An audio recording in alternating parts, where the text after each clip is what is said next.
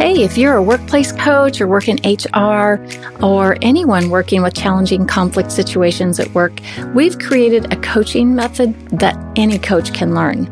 The goal of New Ways for Work coaching is to help employees or whoever is taking it to learn personal relationship skills for productive relationships. Essentially, it gives employees a chance to learn new skills and to change before big decisions are made about their employment. Sometimes they're just lacking skills, and New Ways will teach them. If you'd like to know more about it, we offer our New Ways for Work coaching training 2 to 3 times a year. And these trainings are a combination of on-demand, which you can watch 24/7, and Zoom training with Sherilyn Knapp and Bill Eddy on the on-demand portions. You'll find the link for this in the show notes below. Sign up at highconflictinstitute.com/upcoming-courses or email us at info@highconflictinstitute.com.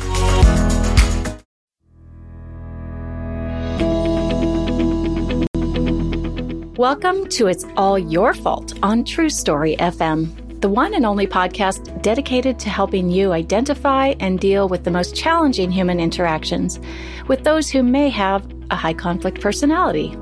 I'm Megan Hunter, and I'm here with my co-host, Bill Eddy. Hi, everybody. We're the co-founders of the High Conflict Institute in San Diego, California. In this episode, we're joined by special guests, Catherine Matisse, author of Back Off!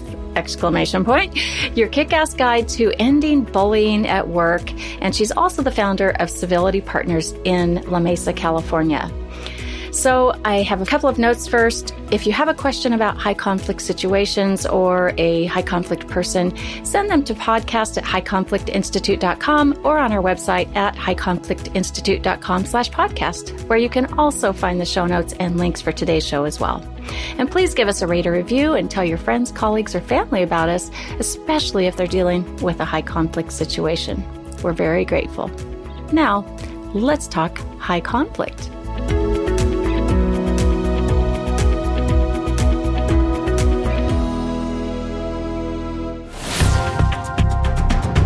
Welcome, Catherine. We've really been looking forward to this conversation with you.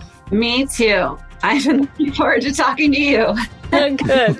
We have a lot in common, and so I think it's going to be a really fantastic discussion. A little bit about Catherine. She founded Civility Partners in 2008 as a result of working in a toxic environment, and I think she's going to share a little bit about that with us. She's since served a wide array of clients with consulting, training, and coaching services, and she's written 3 books, one of which, Ken Blanchard, who's kind of the guru of workplace, called it the most comprehensive and valuable handbook on the topic of workplace bullying. She's also been cited in media outlets like Forbes, .com Inc. magazine, Entrepreneur, USA Today, and she's appeared as a guest on some venues like NPR and CNN. She's active in the International Association for Workplace Bullying and Harassment and is one of the 4 founding members of the National Workplace Bullying Coalition, which is a nonprofit organization focused on ending workplace bullying, which sounds absolutely fantastic. Is there anything we should add to that, Catherine? I don't know, other than my date of birth and social security number. Okay, well, we'll skip those. But anyway, so I was reading the news over the weekend, as I usually do, and I read an article titled, "Times Are Edgy, Workmates Are More Belligerent. So how do we learn to get along?" And the writer, whose last name I'm pretty sure I will butcher here, Virginia Bakaitis, she cites a 2021 survey that found that around 89% of employees from a diverse range of industries reported experiencing conflict at work, and that they spend an average of 3.5 hours per week dealing with it. Now, it's no surprise, as global anxiety has increased in the past 2 years, that it's spilling over into the workplace. And here at HCI, we've seen an increase in workplace training requests, which frequently have to do with bullying behavior. And what comes to mind for me is a recent situation that was rather shocking. with someone I was speaking with, a potential client, and there were accusations of an alleged workplace bully who shoved coworkers into walls, stalked them, and even punched them. So I guess we'd call that a bully plus or an extra bully, but extraordinarily extreme behavior. And bullying comes in many forms, as I'm sure you'll be sharing with us today, Catherine. So first, you've been working in the field of workplace conflict as the founder of Civility Partners. And, for quite some time, I think you started around the same time we did, founding High Conflict Institute around 2008. Is that right? Yeah. That's right. And then you wrote this kick-ass book called Back Off, Your Kick-Ass Guide to Ending Bullying at Work around 2012. So I'm really interested to hear how you got into this line of work. It's a great story. As you mentioned earlier, I was working in an organization that was kind of toxic. And actually, it wasn't a toxic culture. It was one individual all by himself was making it toxic. So I was the director of human resources, and he was also a director. And we both reported directly to the president. So he wasn't my boss, he was my peer. And I personally felt bullied by him. He definitely micromanaged or attempted to micromanage me, even though I didn't report to him. He would like to kind of yell and get snarky. He definitely it was clear that he really liked certain people, and that if you didn't like him, if he didn't like you, he made that very clear. So just a lot of rough behavior that was distracting and frustrating. And so as the director of HR, I was hearing all of the complaints from people he was doing this to. And, they were looking for my help as HR. And then I also personally felt bullied. So I was experiencing this as an individual being targeted as well as the HR representative. And I would go to the president and talk to him about the behavior. And the president did what I've learned since many leaders do, which was to say, essentially, he's very valuable here. We need him. Just let it roll off your back. It's not that bad. Why does it bother you? I love to be the bigger person. And I'm thinking, why do I have to be the bigger person? Why can't you just talk to him? Why? Right. On me. So during that time, I decided to get my master's degree here in San Diego at San Diego State, and ended up doing all of my graduate research on the topic of workplace bullying. So I jokingly, seriously say I have a master's degree in workplace bullying. So I can tell you how to do it really well or how to get rid of it. So that's it. And then after grad school, I decided this was a problem that needed to be solved. And back then, we definitely weren't talking about workplace bullying at work. It was really more around harassment. So against everyone else telling me I probably shouldn't start a business around workplace bullying, I did. And here I am. Wow. Well, it's just really fascinating how this has grown so much.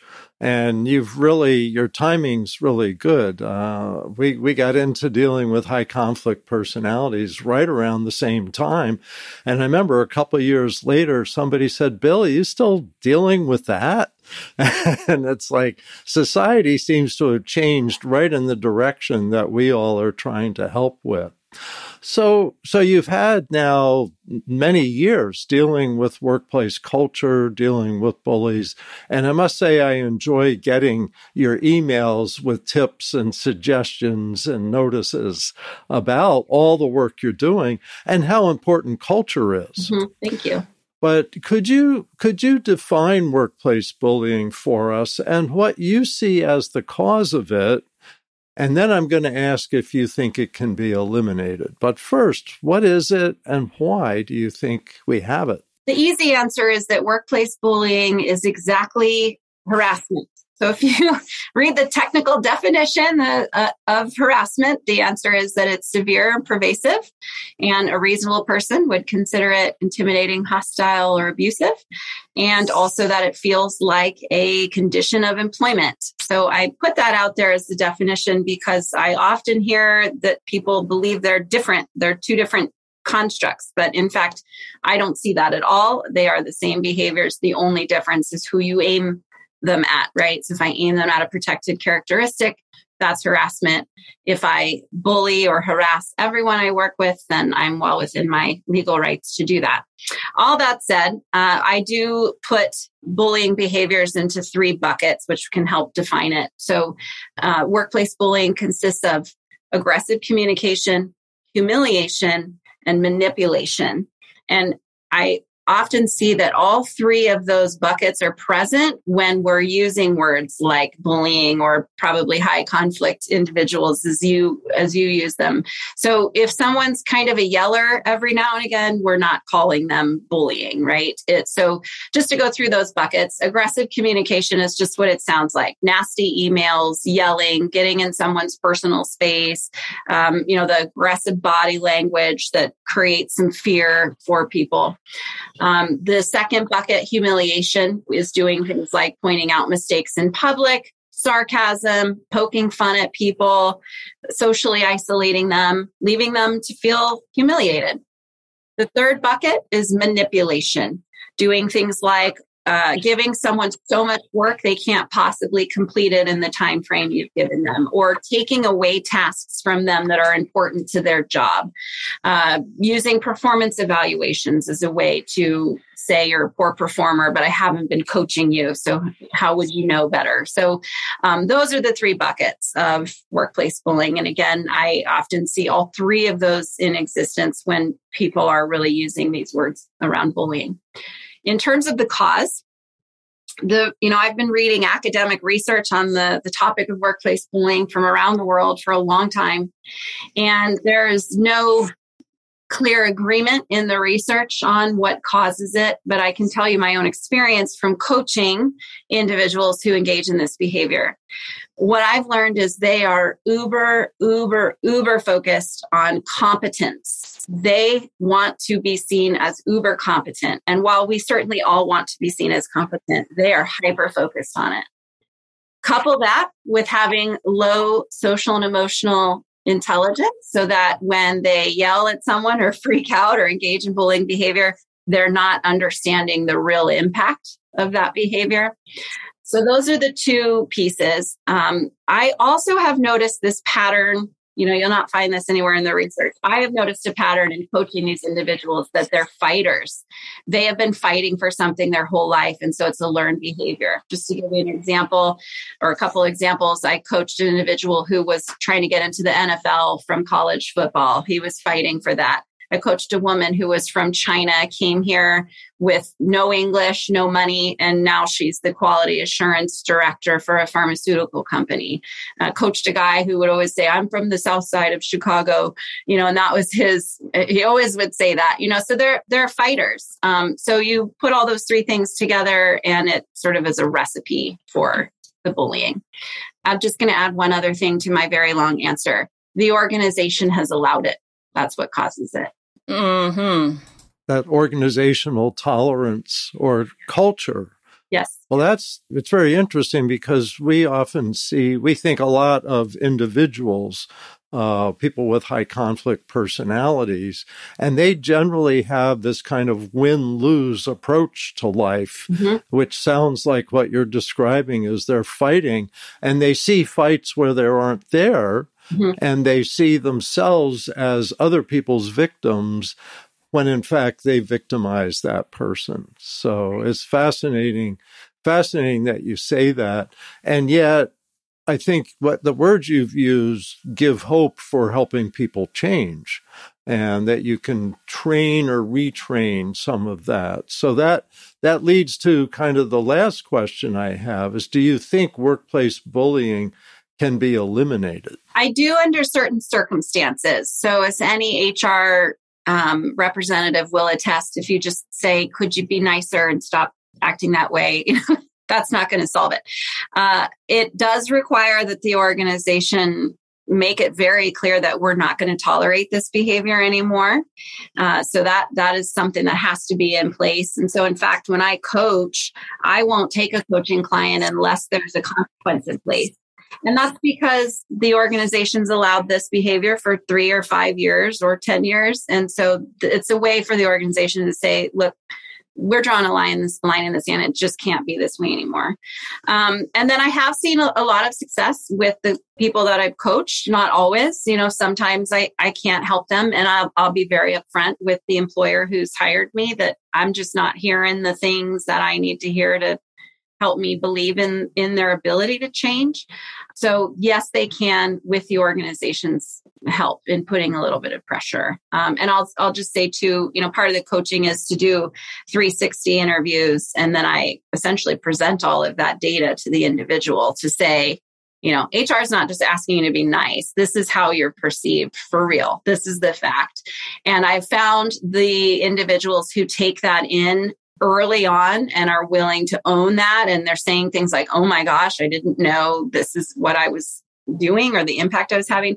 They'll change. The ones who fight me on that feedback, I can't help them. And so it's those who may have a high conflict personality that are those who probably aren't changing. We find, that they don't take that feedback. They, regardless of what area it's in the workplace, in divorce, parent education, it's that high conflict person who will say, that's not me. I would not learn anything from coaching. I have not learned anything from coaching. And they just don't realize that they just don't have that insight, and they don't realize they have the impact, such an impact on others. And that's something I kind of wanted to explore with you too, is what do you hear from those within the organization who are impacted by a bully?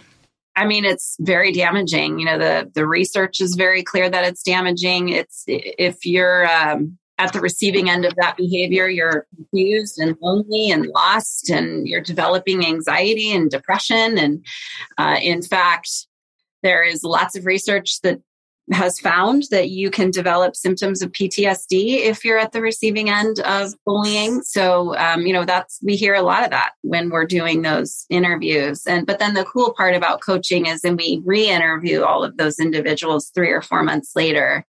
And that's the fun part, because then we hear things like, I don't know what you did, but my life is so much better now that that person is not engaging in that behavior anymore. So that's the part that feels good. I'm curious to ask you both, you use phrases like high conflict personality.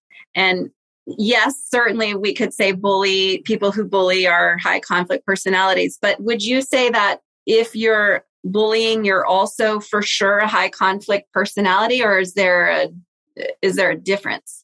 I really been thinking a lot about this, and I think it's essentially the same thing, because the definition we have of high conflict personality that we most often use is they're preoccupied with blaming others, a lot of all or nothing thinking, frequent unmanaged emotions like you describe, where they'll start yelling at somebody, things like that, maybe even throwing things.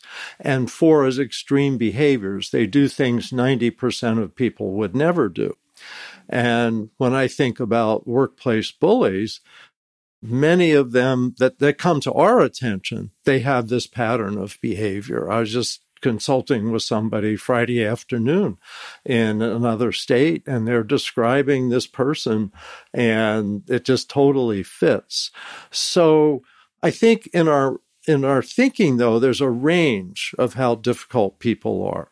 And as we talk on this podcast also about personality disorders, that there's an overlap of personality disorders, which are characterized by a pattern that doesn't change, although not all of them are high conflict, and the high conflict behavior. If they don't have a personality disorder, there's a better chance that they may be able to have some insight, some change. So we never assume that someone's impossible to work with until we've tried. And I think we're similar to you. You describe some people just aren't open to self-reflection. The ones that are probably aren't high conflict personalities, but have some high conflict traits. So there's a lot of room here, but I think we're talking mostly about the same characteristics. That makes sense. Thank you. I was curious about that. So thanks for. Yeah. And I was curious about your perspective of this. So if we're seeing some of the same thing, I think that's helpful to understand, because then coaching, teaching skills, developing new behaviors seems to be worth a try with most workplace bullies, although some you're just not going to reach. Right. And that's my experience. In fact, I had a coaching meeting with one of my clients last week, and she was saying, I'm going to make sure that I tell my boss that, she was hearing me say, I didn't think this was valuable. I didn't want to do it. But now that I've been coaching with you, it is valuable. And I'm so glad that I get to work with you. And thanks for being on my side. And, we got off that phone call and I'm like, oh, she's going to do a 180 for sure versus someone else that I'm coaching right now is he's so not bought into his feedback, not even a little bit of it. So I've been telling the organization, I'm not sure or I know it's probably not going to work. So we'll see what happens with him. Stay tuned. Yeah. Well, that's what we see with parent education a lot is, I remember looking at the data years ago for mandatory parent education classes in divorce and child matters that go through the courts. And it was about, 80% would consistently say that they learned something and had some insight, like they shouldn't call their ex, bad names, right, in front of the kids and things like that. And I'm glad I took the class. I didn't want to take the 2 hours to do it, but I'm glad I did. And then you'd have that, maybe 20% who, roughly, who would say this class was stupid. The teacher was horrible. It, didn't learn a thing. They're ridiculous. And it just follows, right? And you know that what you're doing with everyone else isn't going to work with this population. I have a funny story about that. Oh, please share. I did, as you do, I'm sure as well, do lots of speaking engagements, right, to build up awareness. And I did I spoke at a chapter meeting full of HR people, and I was going through the evaluations after, and one evaluation says, this was so good. I'm so glad we brought her in. She was great, just all amazing. And then I keep going through and I get to another one that says, this is the worst, chapter meeting we've ever had. Who brought her in? I'm thinking, I bet he's, bullying and she's not. Oh, by the way, the one that said I was really great, she said her bullying boss was in the room. So shocking. There's a relationship there. You found his feedback. Yes, exactly. It's so amazing. And I remember early on in this business that's what I remembered was that I was incompetent, unethical, should never teach again. And getting 1 out of 70, evaluations like that, it's like, how can I think about the other 69 rather than this one? And what I came to the conclusion was, if it's 1 or 2, then it's the outliers. I'm not the outlier; they're the outliers. Exactly. Yeah, he didn't bother me at all. I just thought, oh, there's that bullying boss. It's fine, all fine. Yeah. Well, it's interesting you bring that up because I've had something happen similarly, but it was with a whole group. Boy, talk about, feeling like a failure. When you get sort of a group response that's, this was terrible, right? After having the other 69 that are favorable. And I mean, there's always a little bit of a mix, but usually, these topics, I'm sure you're in very much a similar position, Catherine. This is really interesting to people because it's so impactful on our people's lives every day. They're at work, right? So usually the information's pretty good and we all strive to do a pretty good job with it. So like Bill said, when you figure out that they're the outlier and not, it's not about me. This is about a whole group and I can always improve. I can always do things a little bit better. But, I remember that feeling of feeling like a failure. It was almost like a group bullying experience in a way. And maybe that's a little extreme, but, I find it kind of fascinating. Yeah. For sure. And little simple things we find so helpful is telling people, when someone treats you in that extreme all or nothing way, it's not about you because it's not constructive. Constructive feedback says, here's a specific thing you might try doing differently. But when just someone says, you're terrible, this was the worst, it's all that kind of hyperbole language, then that's when it isn't about you. And that takes a shift in thinking, but it's such a relief. So my next question is, what do you do if someone really does need to be terminated from the organization? What would be a couple key principles? And I know many people that listen to the podcast are in small organizations, and so they don't have necessarily a human resource department or a lot of other people to go to. Are there a couple key principles to consider? I think there's one key principle, which is that bullying behavior and performance problems are this, you solve them the same. That we tend to treat performance as if behavior is unrelated. So if somebody's showing up late to work or missing quotas or deadlines, that type of thing, we as managers and leaders know we're supposed to address that. We generally start off with coaching, and then we work our way through discipline up to termination if that's how it goes and the behavior doesn't change. I still haven't figured out why we don't treat behavior the same way. And that's something I see in organizations all the time. Why are we not addressing that? So the moment someone starts engaging in poor behavior, just like if they're showing up late too often, you're going to coach them, talk to them about that behavior, give them some resources, talk with them about what needs to change, set expectations.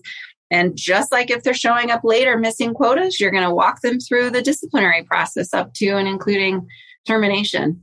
That's the answer. It's behavior and performance are the same. In fact, performance is behavior. So I don't know why we treat them so different. Yeah. And if you look at 3.5 hours a week per employee spent on conflict, you're losing a lot of hours there. And especially right now with it's really hard to find employees. So you want to keep who you have and you don't want them going somewhere else. And if 89%, nearly 90% of them are saying they're experiencing, conflict at work, it behooves organizations, whether large or small, to really pay attention and to educate and to have good policies and a good culture and pay attention to both performance and to behaviors and what people are doing, right? Yeah. And just thinking about right now what's going on, the great resignation or the great reshuffle, whatever you want to call it, the research is really showing that people are leaving. This is happening because of toxic work environments and culture. I believe it was Pew Research Institute said that the top 3 reasons people leave are pay and not feeling valued. And then the third was feeling just straight disrespected. And so they left. And so, and Boston Consulting Group is another one, the research I was reading recently too, that found the same thing. They found the number one reason people left was the toxic culture. So we have to address that. And I'm sick of employers just saying, well, it's the great reshuffle. Everybody's dealing with it. That's not okay. But why are they leaving? Why are they reshuffling out of your organization? Right. What's happening? What comes to mind is the song, "We Ain't Gonna Take It." Right? the great reshuffle is, we ain't gonna take it no more. Right? Yep. They're looking for a more positive environment and a place where they can, I guess, feel safer. Yeah. And more fulfilled. Yeah. So we gotta treat behavior and performance the same. That's the key. So that's a really good point. Yeah, that we need to give feedback as it goes when it's small. And that's how you do it with competence, but not with social behavior. So that's a very good point. Thank you. I'll add to all of the research is pretty clear. All of the models on workplace bullying and how it unfolds over time, they don't start off with bullying and then it escalates. They start off with things like incivility. Some sort of uncivil incident happens. And then nobody says or does anything about it. So there's that little green light of permission. And over time, the behavior gets more frequent and more aggressive. And eventually it escalates to bullying. And then there's bullying for 3 or 5 years. And then the employer's calling you and I, let's address it early. It's way easier. Yeah. And I think there's a relationship between walking on eggshells around the bully from the beginning when there's some uncivil behavior that's happening. And we just then start walking on eggshells around someone who eventually starts the bullying behavior because we were afraid to do something about it. We think it's, not our place. We don't know what to do. Maybe there is not an HR department. There's no one to go to, or maybe no one will listen, right? Or no one's seeing what the real truth is, what's really happening. So I think if we started the structure, I'm a big fan of structure, and Bill, of course, is, and I'm sure you are as well. And having everyone understanding the policies, knowing the policies, and having consequences when policies are violated from the beginning would be such a game changer. Yep, for sure. We've been having some organizations become BIF certified, which is, I think you're probably familiar with BIF. Bill's work around written communication with high conflict people, or just even within any email communication. If you keep it brief, informative, friendly, and firm, then you really calm a workplace. And so we have entire organizations who are taking this training from us, just not in a sense of how to, address a high conflict person, but just how to have a really calm and respectful workplace communication protocol. And it brings down the stress. It brings down the anxieties because it's done in a polite, respectful, and structured manner. Mm-hmm. I love the BIF model, and I use it often in my own work as well as telling others about it. It's a great model. I'm glad you've put that out there in the world. So what would you say is the most gratifying part of your work in this space? A couple things. Like I said earlier, when we coach, and I say we because I have a team who helps with that whole process. When we're coaching and we do that 360 feedback initially, and then we do it, 3 or 4 months later, and we hear all sorts of changes and people saying thank you. And, that's really gratifying and makes it all worth it that we were able to change lots of people's lives, not just the one person engaging in that behavior. And then, Civility Partners also does whole workforce culture change. So we'll go into organizations where there's some version of a toxic work environment happening and the organization's wanting to address it. So we do workforce surveys. And then we take that data and we work with what we call an action team, which is made up of all different levels, different people. It's a diverse group. And we work with that team and we facilitate a series of brainstorming sessions to ultimately develop a strategic plan for change. And then we help the organization implement that plan where they need our help. And then, of course, we rerun the survey, a year later, 18 months later, 2 years later. And that's also really gratifying to go through that data and see 60% of people would not recommend you as a great place to work. And now it's only 10% who would not recommend you as a great place to work and things. So some of those case studies are on our website, along with the coaching, some case studies there too. But yes, those lines and the graphs are magical art. That's excellent. I did think of another question that we hadn't thought of before, but I'm curious your thoughts on this. And that is the other is whether we should have workplace bullying laws. And we do some work in Australia where they do have workplace bullying laws. And I was looking recently at 2 cases, one in the U.S., one in Australia, that had the one in Australia had been considered a violation of the law, and the fine, there's like $600,000 penalty for that. And then I read a similar case, only it was more extreme, in the U.S., and it was dismissed because there's no law against, like you said, the broad bullying. If it's not personal harassment, but it's on a broader scale, that's legal. Do you have thoughts whether that would be helpful or not? I know this is a controversial area, and no state in the U.S. has this at this point. Correct, except for Puerto Rico, the territory, not a state, but a territory. They do have a law against workplace bullying. They're the first in the United States to have something like that. So kudos to them. Yes, I do think we should have a law. As I said, harassment and bullying are the same behaviors. If you look at that definition of severe or pervasive, a reasonable person would consider it intimidating, hostile, or abusive.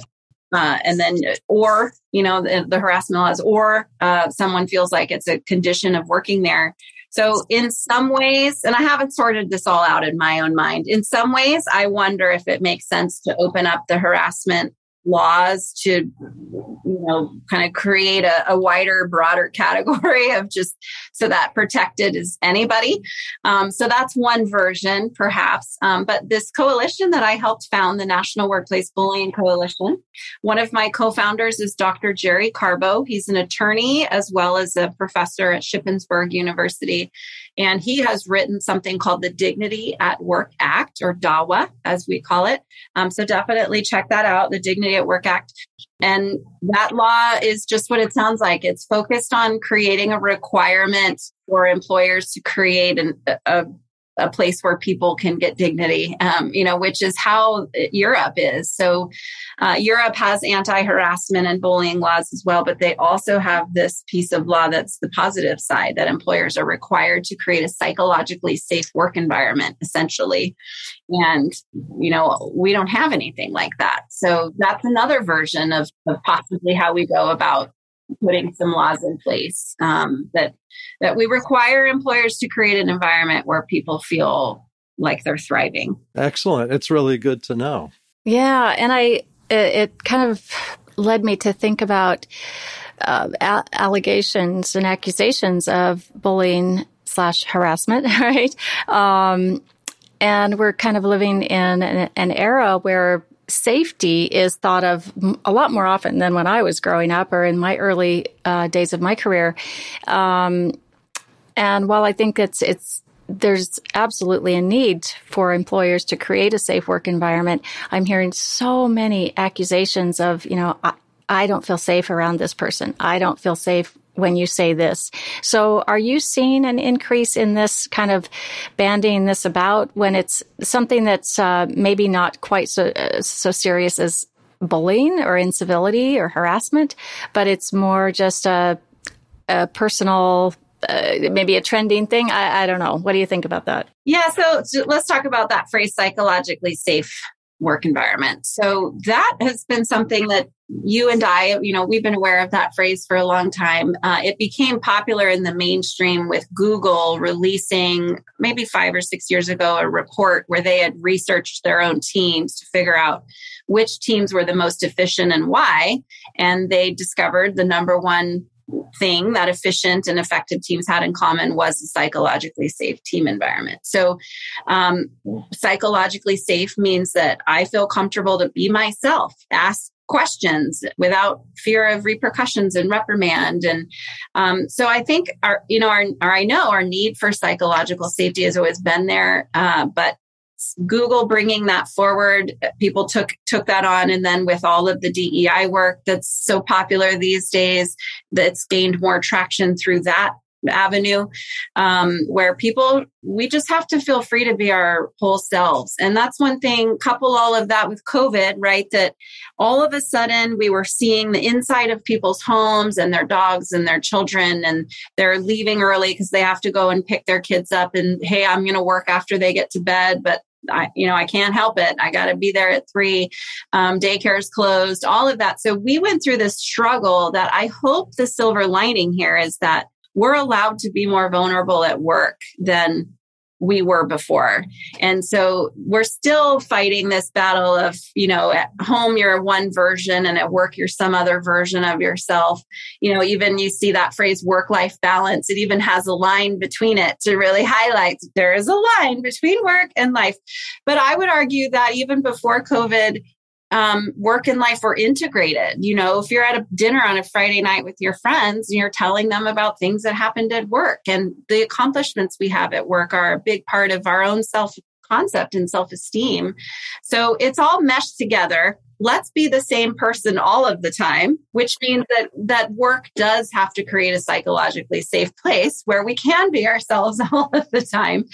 And it's not a focus on, I think a lot of times we get focused on the one person, like the high conflict individual or the person engaging in bullying, that they're the problem. Let's address them.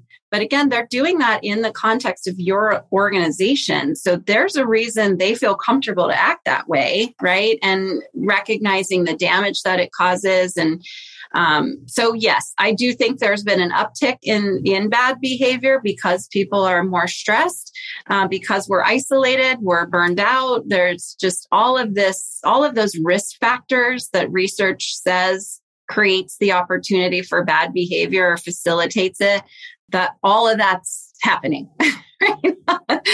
So, and I have a Google alert on abusive conduct, and sometimes I get emails from Google that searches for that phrase have gone up 113% since last week, or 300% since last week. And it's not every week, but just that one email is a good indicator that we're frustrated, but we need to have a lot more grace for each other. Yeah, I think that's absolutely true. And I can recall someone I was working with who made some allegations of, or filed with HR a complaint of workplace harassment and bullying against another employee.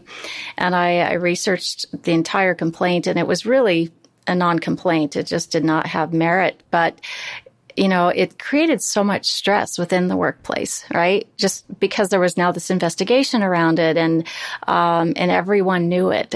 So I think we have to have workplace laws and policies and all of that, but we have to be careful to not overuse or abuse them as well. Agreed. And when you look at old videos of, I'm sure you've heard of the Healthy Workplace Act, that I feel like it's kind of died down. I don't know what's going on with that. I haven't seen as much on that lately, but if you watch some of the old conversations about it with legislatures, they're saying things like, well, we can't dictate people be civil at work. We can't dictate, we're all going to have a bad day and things like that. And it's just so missing the point.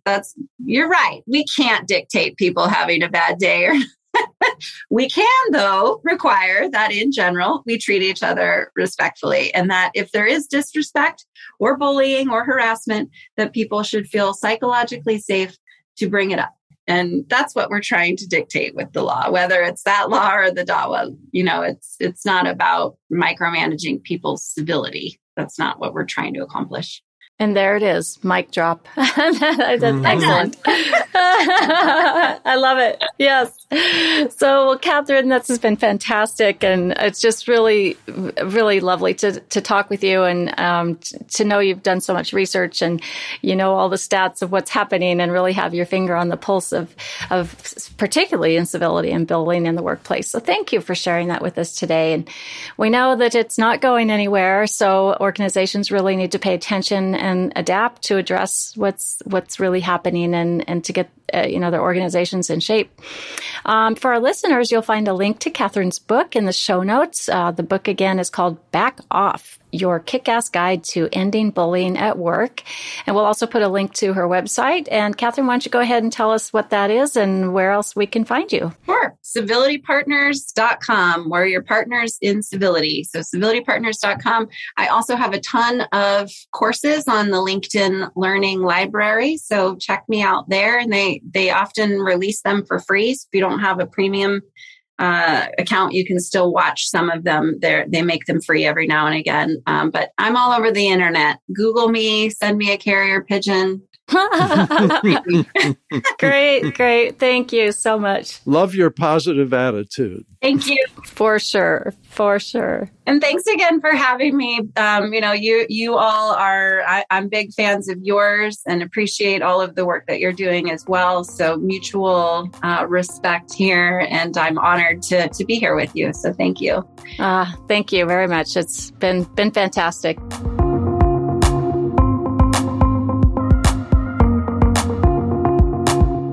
Next week, we're going to switch gears away from the workplace and over into the world of distinguishing between true and false allegations as we examine the legal case between Johnny Depp and his ex-wife Amber Heard, who are, if you haven't heard it, they're suing each other for millions over allegations of domestic violence, substance abuse, lost income, and reputational damage. So who's telling the truth? we'll examine it. What's going on? How can a court or jury know who's telling the truth and who's lying? She says it's his fault. He says it's her fault. We'll examine it through the high conflict lens. So if you have questions about high conflict situations, please send them to podcast@highconflictinstitute.com or submit them to highconflictinstitute.com/podcast. That is so hard to say. And if you're enjoying our podcast and learning something new, please leave us a rate and review. We'd be very grateful. Until next week, have a great one and keep striving toward peace. It's All Your Fault is a production of True Story FM. Engineering by Andy Nelson. Music by Wolf Samuels, John Coggins, and Ziv Moran. Find the show notes, and transcripts at truestory.fm or highconflictinstitute.com/podcast. If your podcast app allows ratings and reviews, please consider doing that for our show.